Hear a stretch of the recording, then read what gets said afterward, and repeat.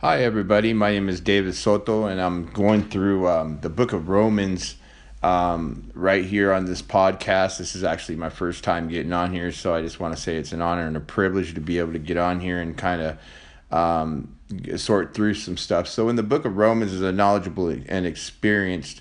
The district attorney makes his case, calling key witnesses to the stand. He presents the evidence.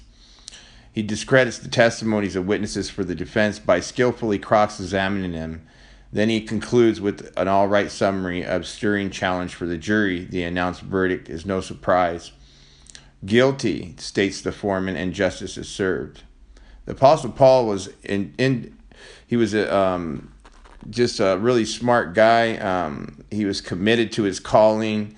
He was a skilled lawyer. He presents the case for the gospel clearly and forthrightly in his letter to the church at Rome.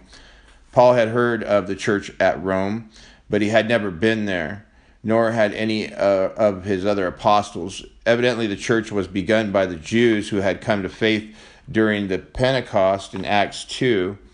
They spread the faith on their return to Rome, and the church grew. Although many barriers separated them, Paul felt a bond with these Romans. They were his brothers and sisters in Christ, and he longed to see them face to face. He had never met most of the Christians in Rome, yet he loved them. He sent this letter to introduce himself, to make a clear declaration of the faith. After a brief introduction, Paul presents the facts of the gospel in chapter 1, verse 3, and declares his allegiance to it in chapter 1, verses 16 and 17. He continues by building on an airtight case for the lostness of mankind and the necessity for God's intervention in chapter 1, verses 18 and chapter 3, verses 20. Then Paul presents the good news: salvation is available to all, regardless of their identity, sin, or heritage. It says we are saved by grace, undeserved favor from God, through faith and complete trust in Christ and in his finished work. I'm going to say that again. We're saved by grace. It's unearned, undeserved favor from God, through faith, complete trust in Christ and his finished work. Through him we can stand before God justified, not guilty. With this foundation, Paul moves directly into a discussion of the freedom that comes with being saved. And that's by believing in Christ, right? We receive freedom. Freedom from the power of sin. Freedom from the domination of the law. And freedom to become like Christ and discover God's limitless love. You can discover God's limitless love in Romans chapter 8, verses 1 through 39.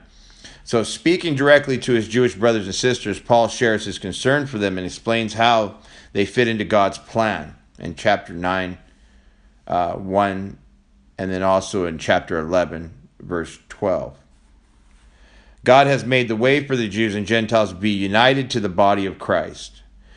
Both groups can praise God for his wisdom and love. Paul explains what it means to live in complete submission to Christ, using spiritual gifts to serve others in chapter 12, verses 3 through 8, and genuinely loving others in chapter 12, verses 9 through 21. And being good citizens, chapter 13, 1 through 14. And freedom must be guided by love as we build each other up in the faith. Being sensitive and helpful to those who are weak, in chapter 14, verses 1, and chapter 15, verse 4. Paul stresses unity, especially between Gentiles and Jews. 15, that's in 15, 5 through 13. He concludes by renewing his reasons for outlining in personal plans, chapter 15, 22 to 33, and greeting his friends and giving a few final thoughts and greetings from his traveling companions. So as we read Romans, we need to re-examine our commitment to Christ and reconfirm our relationship with other believers in Christ's body. A lot of that stuff today, man, is we have a lot of people that are coming against each other. So I think that the book of Romans is actually a good book to where we can read and we can learn about what's going on in ourselves, you know what I mean, and how we deal with people, how we deal with our own sin, and how we deal with just society in general, with the love of Christ. Also, how do we get saved from our sin? Well, by believing in Jesus Christ. That's how we become saved. Paul confirms it here in the Bible that he states that salvation comes by trusting in Christ and his finished work. And through him we can stand before God being justified, not guilty. So the Bible actually speaks in the book of Romans that, we are considered not guilty for our sins. When we stand right, we will be standing right with God, in front of God, because of who we believe in, which is Jesus, God's Son, who is actually God in the flesh. So we go through the vital statistics of Romans, and it says that the purpose of this book of Romans is to introduce Paul to the Romans and to give a sample of his message before he arrives in Rome. Now, the author, we know, of this book is Paul, and to whom it was written. It was written to the Christians in Rome and believers everywhere. And so, this can go for us too, right? And another thing is to whom written? Christians in Rome and believers everywhere. Say that again. The book is for everybody. It's not just for a certain few. It's not to pick apart. It's actually to help us, guide us in how to get better, and as far as, with other believers or who we encounter, or even within ourselves. So the setting is of this whole book is apparently Paul had finished his work in the East, and he planned to visit Rome on his way to Spain after first bringing a collection to Jerusalem for the poor Christians there. In chapter 15:22, you can find that. Also, it's 22 through 28. The Roman church was mostly Jewish, but also contained a great number of Gentiles. And the key verses are like, so now, since we have been made right in God's sight by faith in his promises, we can have real peace with him because of what Jesus Christ, our Lord, has done for us. Chapter 5, verse 1. The key people is Paul, and I can't really pronounce this, but it's spelled Phoebe, so I'm thinking Phoebe, or Phobe. And then the key place is in Rome, and the special features is that Paul writes Romans as an organized and carefully presented statement of his faith. It does not have the form of typical letter. He does, however, spend considerable time greeting people in Rome at the end of the letter. Paul comes from a dirty background like the rest of us. You know what I mean? He's carefully presenting a statement of his faith in Christ.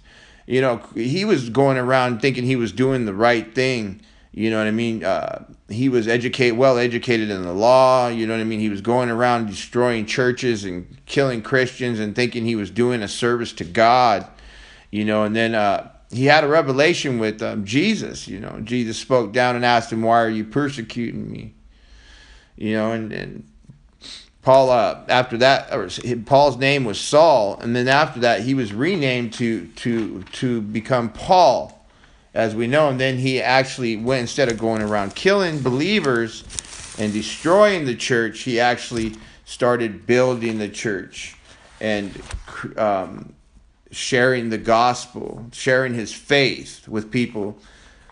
It says that the blueprint of this whole book is what to believe. Chapter 1 through chapter 1 and chapter 11:36. It goes like, number 1 is sinfulness of man.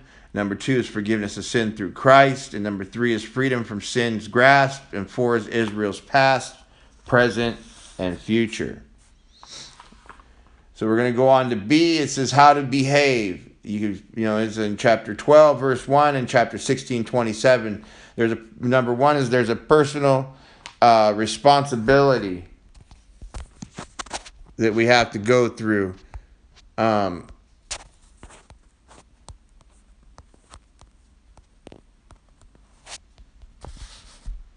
There's a certain responsibility, and then there's personal notes as well. Paul clearly sets forth the foundation of Christian faith. All men are sinful. Christ died to forgive sin, and we are made right with God through faith. This begins a new life with a new relationship with God. Like a sports team that constantly reviews the basics, we will be greatly helped in our faith by keeping close to these foundations. If we study Romans carefully, we will never be at loss to know what to believe.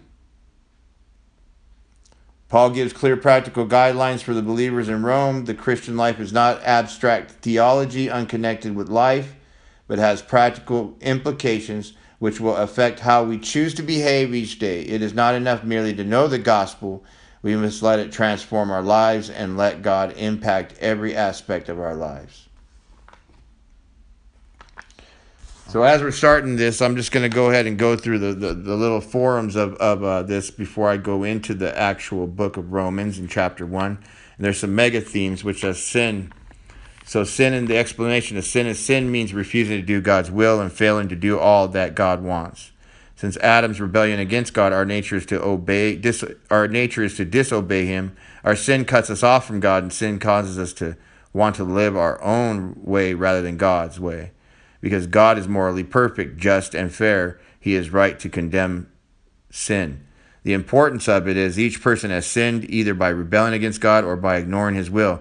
No matter what our background or how hard we try to live good and moral lives, we cannot earn salvation or remove our sin. Only Christ can save us.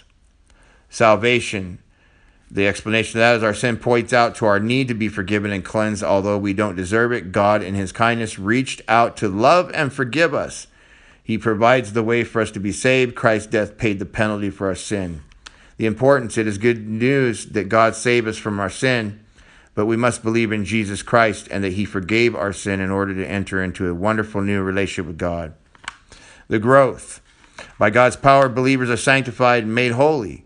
This means we are set apart from sin, enabled to obey and to become more like Christ. When we are growing in our relationship with Christ, the Holy Spirit frees us from the demands of the law and from the fear of judgment.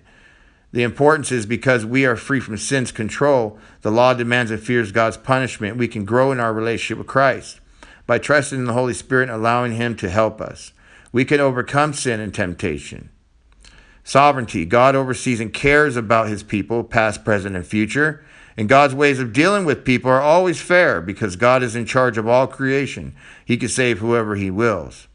Because of God's mercy, both Jews and Gentiles can be saved. We must all respond to his mercy and accept this gracious offer of forgiveness. Because he is sovereign, let him reign in our heart. Service. When our purpose is to give credit to God for his love, power, and perfection in all we do, we can serve him properly. Serving him unifies all believers and enables them to show love and sensitivity to others. The importance of it is each one of us can't be fully Christ-like by ourselves. It takes the entire body of Christ to express Christ by actively building one another up. Christians can be a symphony of service to God. So what to believe?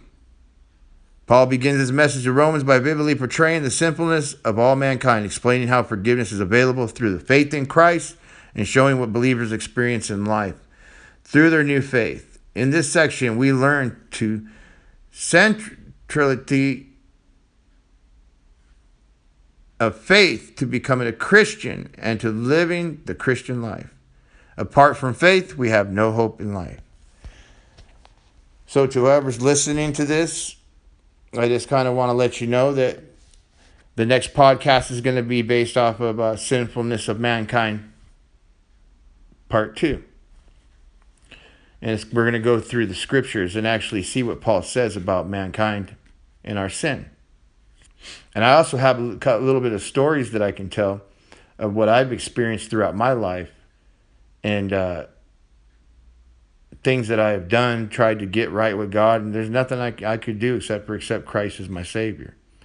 And so this is my first podcast, and to that I just want to say have a good day. And let me pray for you really quick. And Father God, we just thank you, Lord. I praise your holy name, hoping that you reach all of us, give us an open ear and open eyes, Lord, and allow us to learn something new from you. Pray for every single person that actually listens to this. I pray you anoint them, Father, give them hope and a future directed by you. In Jesus' name, amen.